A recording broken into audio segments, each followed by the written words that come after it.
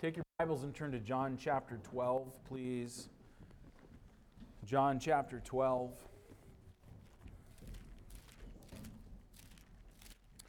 And ask for your attention this morning as we read God's Word, as we open it. There's some vital truth from God's Word today that needs to be heard and it needs to be understood. And so I want your attention. I want your attention on the Lord and on His Word, and particularly those of you who need to be saved. You need to listen to the Lord today. In John chapter 12, I'm going to start in verse 37, read down through the end of the chapter. The Bible says, "But though He had done so many miracles before them, yet they believed not on Him, that the saying of Isaiah the prophet might be fulfilled, which he spake, Lord, who hath believed our report? And to whom hath the arm of the Lord been revealed? Therefore they could not believe, because that Isaiah said again, He hath blinded their eyes and hardened their hearts, that they should not see with their eyes, nor understand with their heart, and be converted, and I should heal them. These things said Isaiah when he saw His glory and spake of Him. Nevertheless, among the chief rulers also many believed on Him, but because of the Pharisees they did not confess Him, lest they should be put out of the synagogue. For they loved the praise of men more than the praise of God. Jesus cried and said, He that believeth on me believeth not on me, but on Him that sent me. And he that seeth me, seeth Him that sent me. I am come a light into the world, that whosoever believeth on me should not abide in darkness. And if any man hear my words and believe not, I judge him not, for I came not to judge the world, but to save the world. He that rejecteth me and receiveth not my words hath one that judgeth him. The word that I have spoken, the same shall judge him in the last day. For I have not spoken of myself, but the Father which sent me. He gave me a commandment, what I should say and what I should speak, and I know that His commandment is life everlasting. Whatsoever I speak, therefore, even as the Father said unto me, so I speak." Now, it's been a couple of weeks since we were here in John chapter 12, and where we left off in John chapter 12 was in verse 35 and 36, where Jesus said unto them, and again, you have to remember that this is just a few days before Jesus is going to go to the cross. This is in the last week of His life here on this earth, and in just a little while, He would not be here anymore. And Jesus said unto them, Yet a little while is the light with you. Walk while ye have light, lest darkness come upon you. For he that walketh in darkness knoweth not whither he goeth. While ye have light, believe in the light, that ye may be the children of light. These things spake Jesus, and departed, and did hide Himself from them. This is the place that we left off a couple of weeks ago, and here Jesus is making a final plea. And the plea that He is making is, believe while you have light. Believe while you have a chance. In other words, while you still have opportunity, believe on the Lord Jesus Christ, because there's coming a time when you aren't going to have any more light. And so Jesus says, I am the light of the world. He says, believe on me while you have opportunity. And then we come to verse 37. And verse 37 says, But though He had done so many miracles before them, yet they believed not on Him. And so here He makes this final plea, and He's saying, believe while you have a chance. Believe while you have an opportunity. And somebody might say, well, give us a reason to believe. Well, if you recall, Jesus performed many miracles. There's only 7 major ones that are recorded in the Gospel of John, and yet John still says that the books could not contain the whole of all that Jesus did. The last miracle that He performed was raising Lazarus from the dead, People saw that. People knew that. People understood it. They were there. They testified of it. But though he had done so many miracles before them, yet they believed not on him. Now, John often does this, but in the Gospel of John, what you find is that John will give the narrative. He'll say, here's what happened, but then he'll give like a commentary on what just happened. And that's often what you see in the Gospel of John, and this is one of those sections where John records what happened. Jesus made this statement, Jesus made this plea, believe while you have light, and then this next section, John kind of gives a commentary on it, on the events that had just happened. But it's a sad commentary that he gives. It's a commentary on the spiritual condition of Israel. Though he had done such miracles, though they had seen the strong arm of the Lord, though they had all of this in front of them, though he preached powerful truth to them, though he spake as no man had ever spoken, though he did things that no man could do except God be with him, though he did all of those things, yet they believed not on him. The verb that is translated as believed here is in the imperfect tense. And that might not mean much to you just saying that, but let me tell you what it means. It suggests to us that they kept on not believing in him. They kept on not believing in him. There was a stubbornness about them. There was a refusal to believe altogether upon him, despite all of the evidence they had in front of them. Does that make sense? Yet they believed not. They continued. They kept on not believing in him. Their sin was not just the sin of unbelief. Their sin was willful disbelief, which ended up blinding their hearts to the point that they could not believe. This is a terrible commentary on the heart condition of Israel. And in the text here this morning, we're just going to look at two things.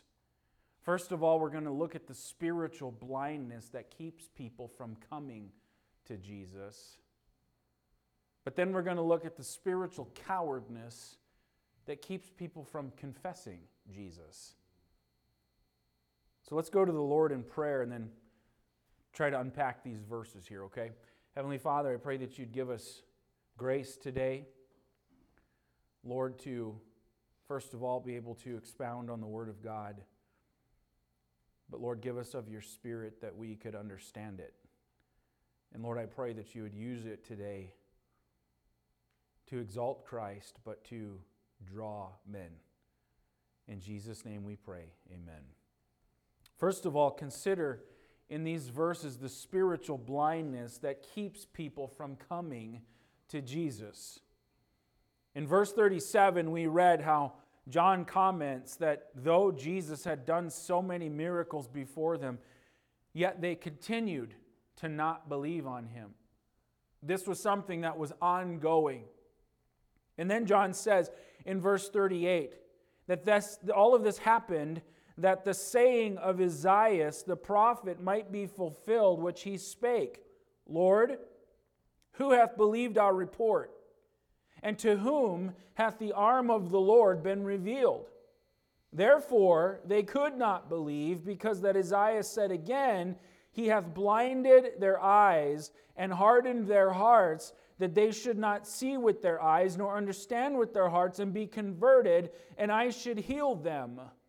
These things said Isaiah when he saw his glory and spake of him. I haven't given you the title of the message yet, but the title of the message is Blinded Eyes and Hardened Hearts. Blinded eyes and hardened hearts. Now again, John is commenting here on the events that happened, and John makes note of the fact that what is going on here is a fulfillment of several prophecies found in the book of Isaiah. In verse 38, that the saying of Isaiah the prophet might be fulfilled, which he spake, Lord, who hath believed our report, and to whom hath the arm of the Lord been revealed? First, John is referring to Isaiah chapter 53 and verse 1 that says those very words, Lord, who hath believed our report, and to whom hath the arm of the Lord been revealed? And if you look at the context of Isaiah chapter 53, without question, it is a context of the cross and the suffering of the Messiah that would come. And John is quoting from Isaiah here, and he points out that even in the first verse of that chapter was this prophecy fulfilled. Israel, in the main, had refused to believe even when they were confronted with such powerful manifestations of the arm of the Lord before their eyes. That is the history of the nation of Israel. When they were in the wilderness, all they saw was miracle after miracle of God providing for them, protecting them, caring for them. The nation of Israel as a whole had rejected the Lord even. And they would go in this cycle of worshiping God and loving God and then turning from the Lord and falling in sin and so on and turning their back on God. And then God would judge them for their sin. And then they would repent and they would come back to the Lord again. And this is the cycle of the nation of Israel. So much so that when Jesus came onto the scene, the Bible tells us in John 1 that he came unto his own and his own received him not. The Word of God, the Old Testament that Israel had, was so full of description concerning the Messiah, and even just a casual reading of the Old Testament by the Jews and comparing that to the life of Jesus Christ, it would tell you, He's the one! He's the one! But in the main, they refused to believe.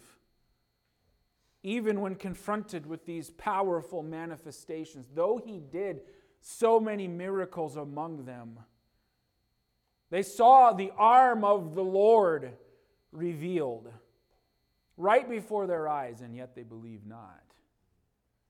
Listen, it was true then in the Old Testament in Isaiah's day.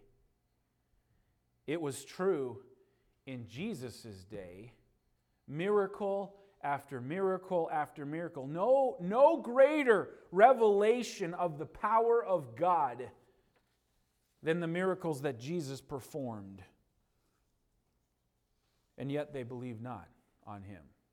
To whom hath the arm of the Lord been revealed? The power of God is what Isaiah says. Who hath believed our report? Then you look at verse 39. Therefore they could not believe, because that Isaiah said again, He hath blinded their eyes and hardened their hearts, that they should not see with their eyes, nor understand with their heart, and be converted, and I should heal them. So John proceeds now to refer to an even more ominous prophecy found in Isaiah chapter 6. Turn over there, just keep your place in John, and look at Isaiah chapter 6.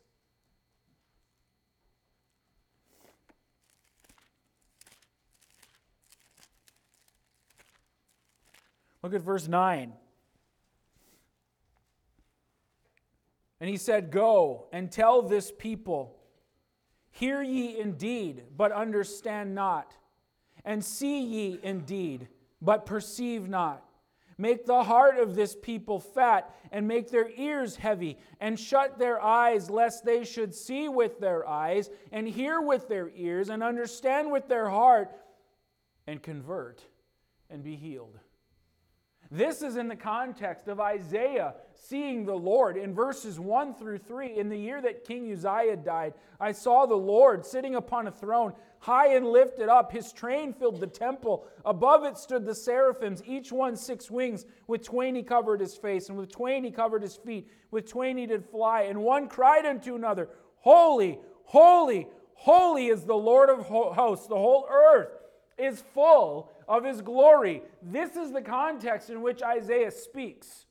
He sees the Lord. He sees Him in His holiness, in His glory, in His majesty. And then the Lord gives Isaiah a message. Go to this people. Tell this people of me. Tell them of the glory of God. And what's going to happen? They're going to hear, but they're not going to understand. They're going to see, and they're not going to perceive. And He says, make their heart fat. Make their ears heavy. Shut their eyes, lest they see with their eyes and hear with their ears and understand with their heart and convert and be healed.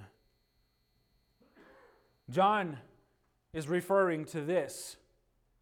And it's an ominous prophecy here on the condition, the heart condition of the people of Israel.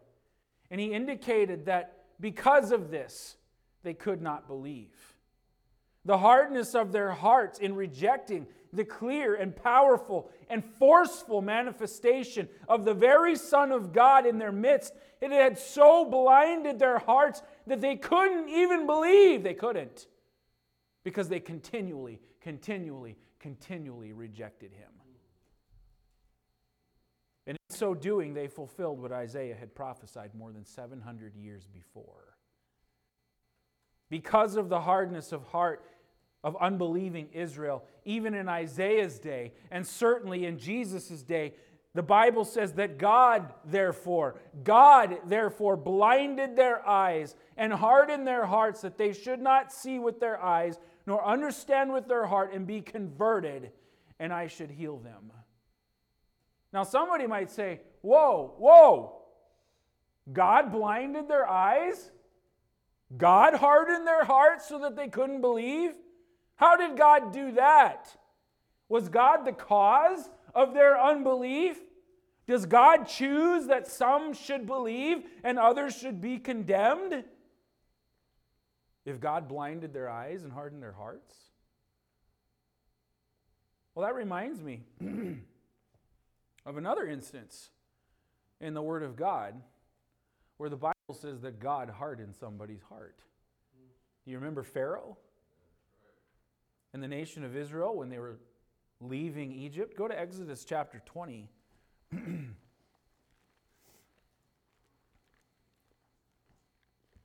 Exodus chapter 20.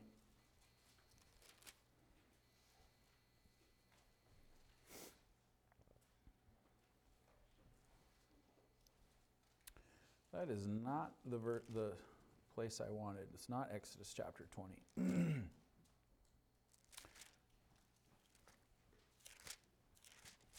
Let's see here. I'm a little rattled this morning too, I guess, if you were here in the Sunday school hour. You remember how, I'll find it here in a second, but you remember how Moses came to Pharaoh and he said, let my people go. And it might be actually it's chapter 10 and verse 20. I got those two mixed up, and I was just going there. Thank you, brother. But I just thought that myself. I bet those two are reversed. Look at chapter 10 and verse 20. The Bible says, but the Lord hardened Pharaoh's heart so that he would not let the children of Israel go. The Lord hardened Pharaoh's heart. Several years ago, that verse caught my attention, and there's actually a couple of other places prior to this in chapter 8, for example, as well, where the Bible says that God hardened Pharaoh's heart. And that verse caught my attention, and I just started to think on that and to try to understand what's happening here, because I don't believe that God is the cause. And God doesn't choose that some would believe, and God doesn't choose that some would not believe and experience the judgment of God. I don't believe that God is the cause, and yet the Bible says the Lord hardened Pharaoh's heart. What's the meaning of that? What is behind that? What is this saying? And if you look at the history of Pharaoh, and you know how God told Moses, you go to Pharaoh and you say, let my people go. And God told Moses that Pharaoh's not going to listen to you. And so what happened? There were plagues that the Lord sent on the land of Egypt, and miracles that were performed that Moses did to reveal the arm of the Lord. And in every case, Pharaoh still refused to let the people of Israel go. And the Bible tells us that the Lord hardened Pharaoh's heart. How did he do that? How did God harden Pharaoh's heart? Well, God kept coming to him. 10 times he came to him and said, let my people go. 10 times there was refusal to let the people go. And a miracle was performed, and the power of God was there. And what it's saying is that God kept coming and kept coming and kept coming and forcing Pharaoh to keep making a choice. In the end, you'll read a couple chapters later that the Bible says that Pharaoh hardened his own heart. And I think that's a primary example of the nation of Israel. John says that though he did so many miracles, yet they believed not on him. And again, that means that they continued to refuse to believe on him, though they saw the revealed arm of the Lord. And I think what we find, if you go to Matthew chapter 23, go over there with me. Matthew chapter 23, you find the heart of God. The heart of Jesus displayed here in Matthew chapter 23. And you find that there was opportunity after opportunity that the Lord extended. In Matthew 23 and verse 37, the Bible says, O Jerusalem, Jerusalem, thou that killest the prophets and stonest them which are sent unto thee, how often would I have gathered thy children together, even as a hen gathereth her chickens under her wings, and ye would not. Behold, your house is left unto you desolate. For I say unto you, ye shall not see me henceforth till ye say, Blessed is he that cometh in the name of the Lord. Jesus says, O Jerusalem, how often would I have gathered you together? How often would I wanted to take care of you? And all you've done is kill the prophets. All you've done is stone those that have been sent unto you. And because you've chosen to do this, he says, behold, your house is left unto you desolate. Israel historically had ignored, rejected, and disbelieved not only the prophets that were sent to them, but now God's very Son himself. Therefore, God in effect said unto the nation of Israel, okay, have it your way. If you're going to continue to reject me, have it your way. And friend, even to this very day, there is a veil that is placed over the hearts of unbelieving Israel so that they cannot believe. Look at 2 Corinthians chapter 3. Look what Paul says here. In 2 Corinthians chapter 3.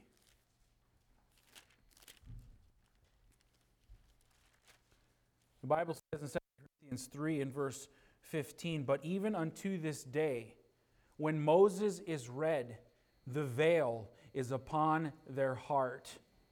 Nevertheless, when it shall turn to the Lord, the veil shall be taken away. So Paul says, even to this very day, when Moses is read, the veil is upon their hearts that they don't believe. If you look in Romans chapter 11, Romans 11 and verse 8, I'll just read it to you.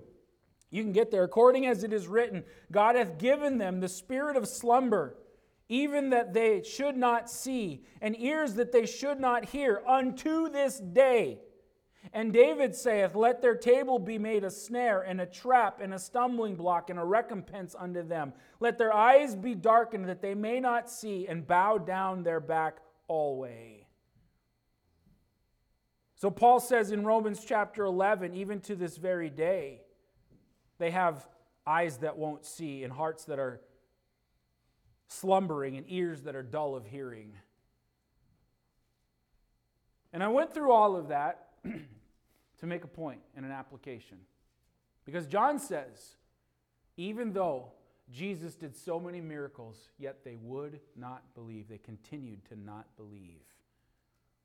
And because of their unbelief, to this very day, there's a veil over their hearts that they won't believe. And I think what it does for us and what it shows us, friend, is this. It reveals the danger of playing games with God. That's what it reveals. The thrust of Romans chapter 11, if you follow along in Romans chapter 11, you get down to Romans 11:21, and the thrust is that we as Gentile people don't fall into the same error that the nation of Israel fell into. So much opportunity, yet continued rejection that can callous their heart and harden their heart so that they wouldn't believe. The veil of spiritual blindness prophesied by Isaiah, it applied in Jesus' day, but it doesn't apply just to the Jews. It applies to you and me as well. And the point I'm making is this. When the gospel, if you're not saved today, and the gospel is preached to you, or the Spirit of God has convicted you of your need of a Savior, the Spirit of God has come over you and said, you know what, you're guilty. You're guilty. And you're going to be judged for it. You need to be saved. And you push that away, and you push it away, and you reject it. Listen, every time that you hear the Word of God preached, every time the Spirit of God moves in your heart, you've got a choice to make. To either receive Christ or to reject Him. And each time that you reject Him, you're hardening your heart. In Pharaoh's case, God kept coming back and giving him the choice to let Israel go, but he refused. And that is how God hardened his heart, by continually coming and giving him a chance. Until there were no more chances. Forcing him to make a choice. And ultimately Pharaoh hardened his own heart. In the Jews' case, though he had done many miracles, though he had revealed the power of God, yet they believed not.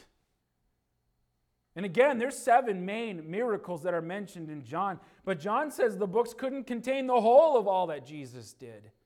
Ultimately,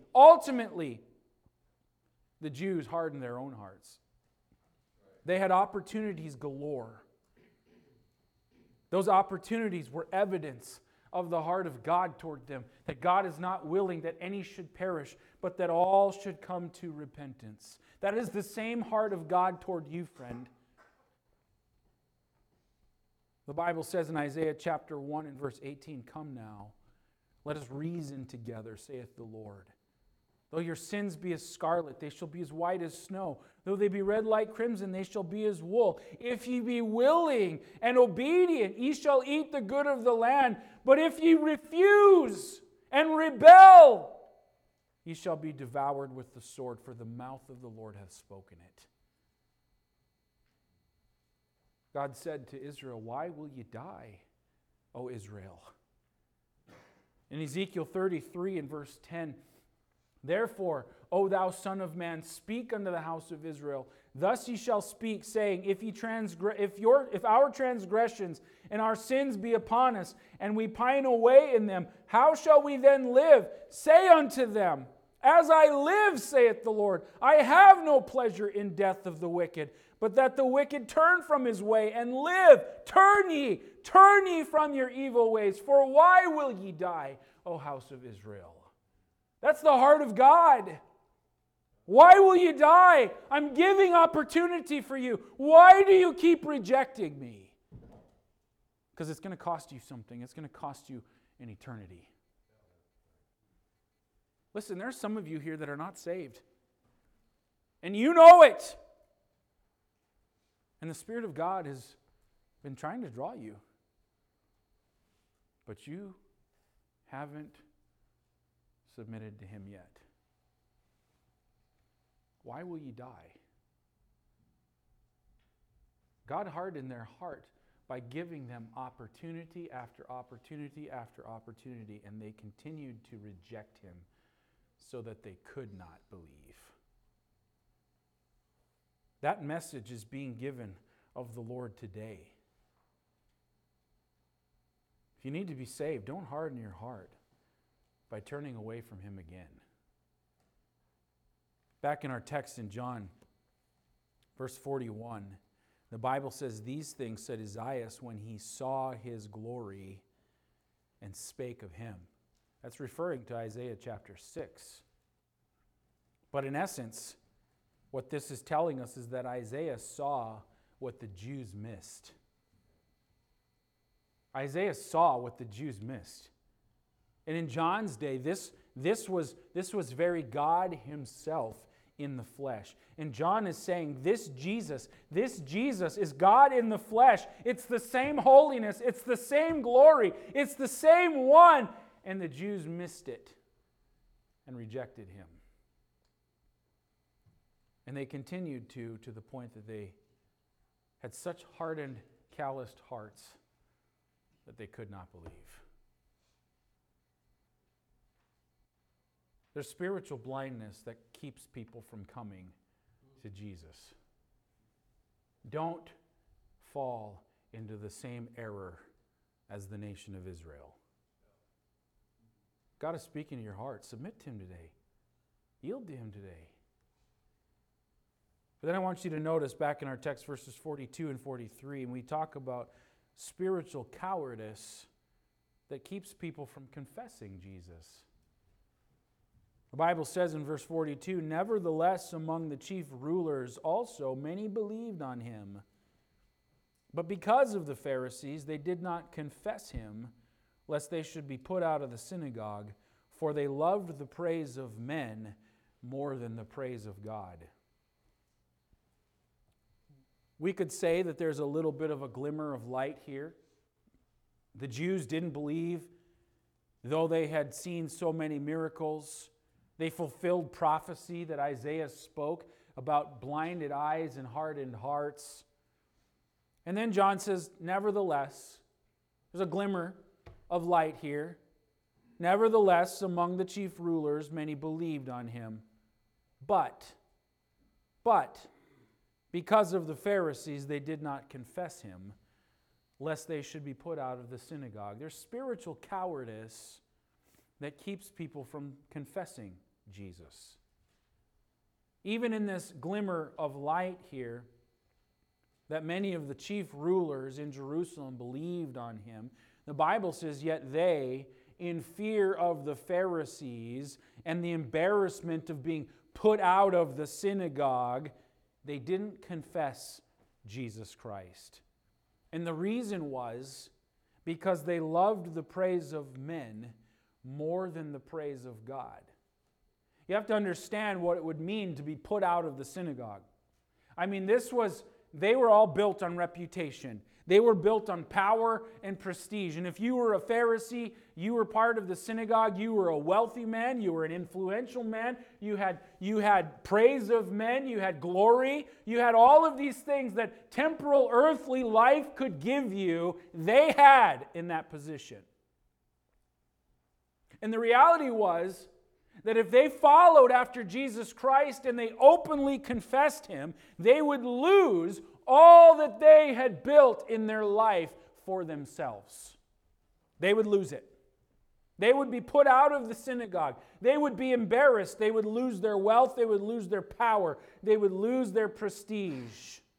And the Bible says that the reason they didn't openly confess Christ was because they loved the praise of men more than the praise of God. The word that is translated as praise here is a word that was commonly used to illustrate glory and honor. They loved temporal glory and honor from men more than they loved honor from God. What a sad commentary that is. Because there's no comparison between the two. Honor from God or honor from men, there's no comparison between the two. And they love the puny glory of their little world rather than the infinite glory of God himself. But think about that, friend. And we might say, who were these people? Well, we don't know exactly who these people were. Maybe they were people like Nicodemus.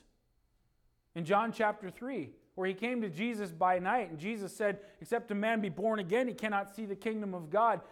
Nicodemus, I believe, believed on Jesus Christ, but he would be called a secret disciple. And it wasn't until Christ was hanging on the cross that Nicodemus comes out in his love and maybe faith toward Jesus Christ. Maybe it was somebody like him. But it really doesn't matter who these people were. What matters is that they were choosing something of little or no value, the praise of men, over that which is infinite. And I think you know where I'm going with this.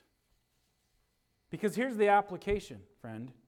This very same thought is true of Christians today. Believers who are ashamed of their Lord Jesus Christ, they're ashamed of Him in their little tiny world of acquaintances and associates. They don't want to be looked at as odd. They don't want to be looked at as weird. They don't want to speak out for the name of Jesus Christ because they're afraid of what people will think. Come on, don't deny it. Don't deny it. And what are we doing?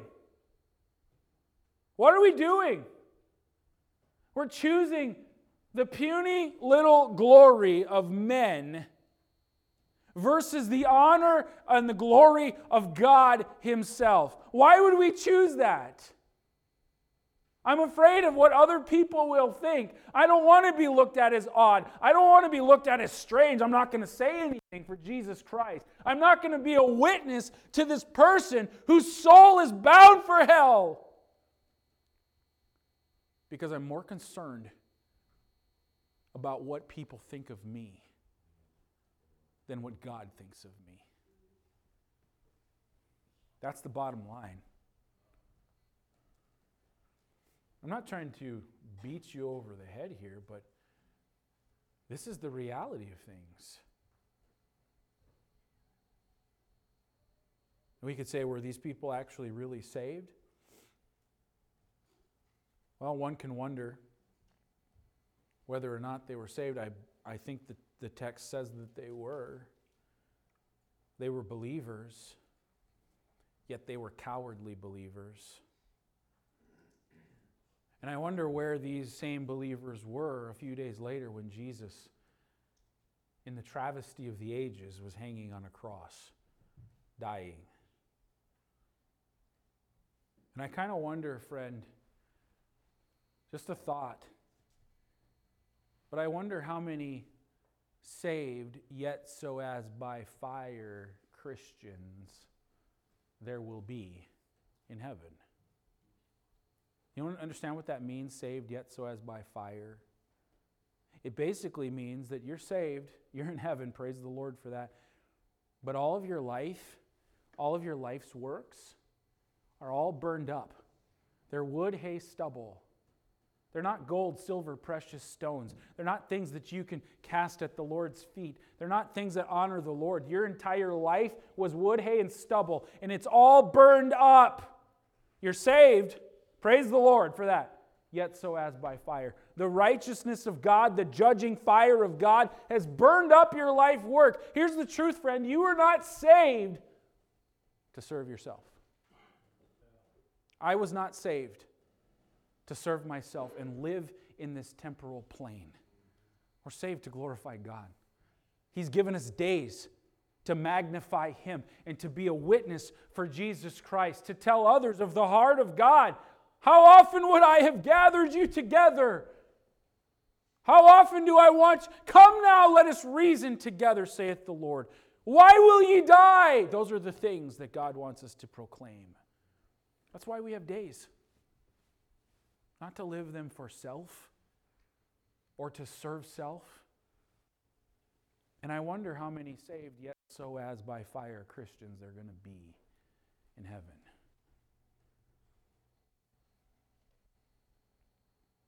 How many have or are currently choosing that which is of no value because they live life on a very temporal plane and they live it ashamed of the Lord Jesus Christ? The reason we have life is to glorify God, so let us proclaim Him unashamedly. Amen? Let me just wrap things up quickly with these other verses. Look in verse 44. Jesus cried and said, He that believeth on me believeth not on me, but on Him that sent me. And he that seeth me seeth him that sent me. I am come a light into the world, that whosoever believeth on me should not abide in darkness. And if any man hear my words and believe not, I judge him not, for I came not to judge the world, but to save the world. He that rejecteth me and receiveth not my words hath one that judgeth him. The word that I have spoken, the same shall judge him in the last day. For I have not spoken of myself, but the Father which sent me, he gave me a commandment which I should say and what I should speak. And I know that his commandment is life everlasting. John, here in this section, takes us back to the narrative of events. So we saw at the end of verse 36, when we got to verse 37, John's commenting on what was taking place. And John takes us back to the narrative now in verse 44. In what is the last recorded, at least by John, of Jesus' public ministry. And the Bible tells us here that Jesus cried out, "He that believeth on me, believeth not on me, but on him that sent me." The word that is translated as cried here, as it implies, has the sense of crying out loud with a loud voice. It was a proclamation that all should hear. We can imagine that even though we don't know exactly where Jesus is standing, we can imagine that there must have been a crowd. There must have been a group of people for Jesus to proclaim loudly with this loud voice. He cried out, "He that believeth on me, believeth not on me, but on him that sent me." What is he saying here? He's saying that if you believe on me, what you're actually doing is believing on God. You're believing on God.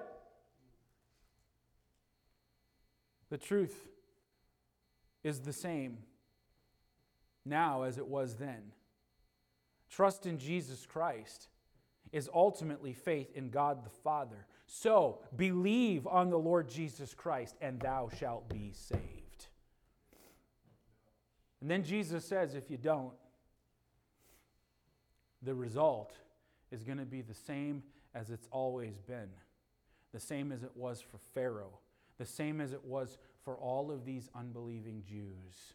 If you don't, there's judgment coming. Verse 48, he says, "He that rejecteth me and receiveth not my words hath one that judgeth him. The word I have spoken, the same shall judge him in the last day." What the Word of God is saying, what Jesus is saying, is that the standard by which unbelieving men will be judged is the Word of God. The word that I have spoken, the same shall judge him in the last day.